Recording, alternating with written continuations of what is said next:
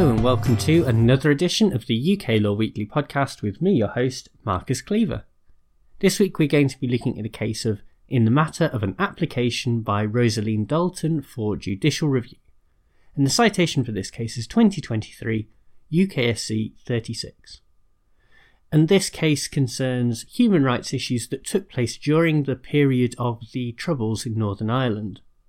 Sean Dalton died in a bomb explosion in 1988 that became known as the Good Samaritan bombing because the three friends who died had only gone to check on a neighbour who had been kidnapped by the IRA. The IRA did indeed claim responsibility for the explosion and apologised because the intention was only to kill soldiers, not civilians. The police investigated but did not ultimately bring any charges. An inquest into Dalton's death took place the following year, but simply concluded that he died from injuries suffered in the explosion.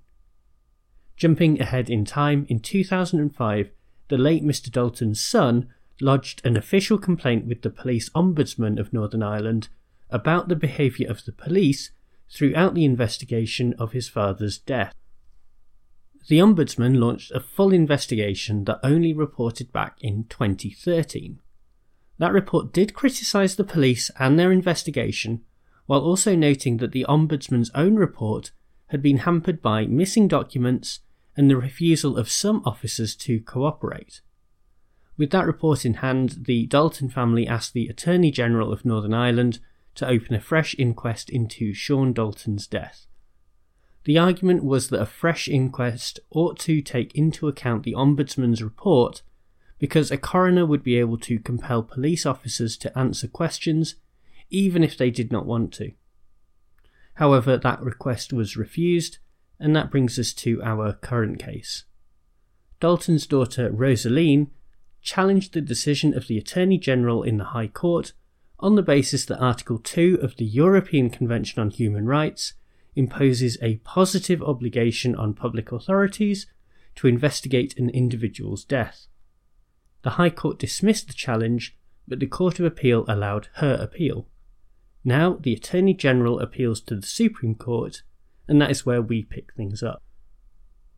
The first thing that the justices noted was the similarity with other recent cases that were heard before the Supreme Court, notably the Finucane case from 2019 and the McQuillan case from 2021. I won't go into the detail of those decisions now, but they were covered on the podcast, so feel free to go back and listen to those episodes if you want a bit more context. Anyway, the justices decided not to depart from the decision in Finucane, despite some criticism of the wide, multifactorial reasoning in that case. Furthermore, they held that the obiter in paragraph 144 of McQuillan sets out the correct analysis in these types of cases. That paragraph notes that the obligation under Article 2 of the Convention to investigate a death exists for a period of 10 years before the Human Rights Act came into force in October 2000. However, it goes on to say that, quote, "In our judgment, an extension beyond the normal 10-year limit of up to 2 years is permissible where there are compelling reasons to allow such an adjustment constituted by circumstances that a. Any original investigation into the triggering death can be seen to have been seriously deficient, and b. The bulk of such investigative effort which has taken place post-dates the relevant critical date." End quote. This creates a limitation of 12 years, and beyond that the Convention values test would have to be satisfied, but that only exists to deal with crimes under international law like war crimes, genocide, or crimes against humanity. Unfortunately for the Dalton family, this makes the application of the law to their case fairly simple. Dalton's death occurred more than 12 years before the Human Rights Act came into force, and the Convention values test is clearly not satisfied. As such, there is no claim, and domestic courts here in the UK do not have jurisdiction under the Human Rights Act. Before we finish and move on to our analysis of this case, there are also a couple of other issues worth mentioning. Firstly, it was held that the obligation under Article 2 is not confined only to investigations that may ultimately lead to the identification and punishment of perpetrators. Secondly, it was also felt that the Article 2 obligation was satisfied by the report of the Ombudsman, and so no further inquest was necessarily required. Okay, there are a few things to cover in respect of the analysis of this case. The first is a minor point really, but is important in the context of the politics of the Supreme Court. When it came to those two additional issues that I mentioned at the end of the judgment, the President of the Court, Lord Reid, did not offer an opinion. There are a couple of possible reasons for this. He may have wanted to keep his powder dry, or appear above the fray on issues not directly related to the decision. In any case, I don't think that that is good enough. The lower courts look to the top court of the land for guidance on cases, and the failure of the President to be at all helpful is a real shame. While there are legitimate criticisms of Reid's predecessor, Lady Hale, she would not shy away from difficult topics.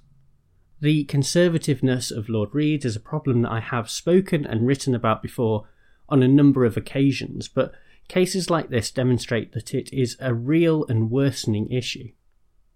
The next thing is that this is certainly not the end of the line for the Dalton family. After the judgment was given, they said that they were disappointed, but not surprised by the outcome. Meanwhile, their legal representative from KRW Law said that they were considering whether to bring the case before the European Court of Human Rights. That will almost certainly be the outcome, and they have a fair chance of success, although it is certainly no guarantee. Finally, the fact that this case has been brought 35 years after the death of Sean Dalton shows how the Troubles still have an impact on the lives of people living in Northern Ireland. This is contrary to what the government would have us believe after the Northern Ireland Troubles Legacy and Reconciliation Act received royal assent last month. The legislation essentially sets up a commission that would deal with around 1,000 unsolved killings, but it would offer a controversial conditional amnesty to those accused of the killings in exchange for cooperating with the Commission in their investigations. The Council of Europe, the body responsible for upholding the European Convention on Human Rights, has already condemned the legislation, as have many others. Instead of creating stability and reconciliation, the government is determined to undermine the Good Friday Agreement that brought the conflict to an end. Well, thank you very much for tuning into this podcast, and thanks as ever to bensound.com who provide the theme music. A quick reminder before we go that if you would like to support the podcast and help to keep it ad-free, then you can subscribe to my newsletter and earn yourself some nice perks, including more content from me each week and a free ebook on how to answer essay questions on a law degree. This week in the newsletter, I've actually talked about another inquiry which is to do with Andrew Malkinson, who was convicted of rape and eventually had that conviction overturned about 20 years after the sentence was passed. An inquiry is looking into how this happened, and I discuss how the refusal of the government to make that into a statutory inquiry could have a serious impact on any outcomes that are reached. Anyway, if that sounds like something you're interested in, then do check out the link in the description to this podcast episode. I'll be back with another episode next week, but for now, bye!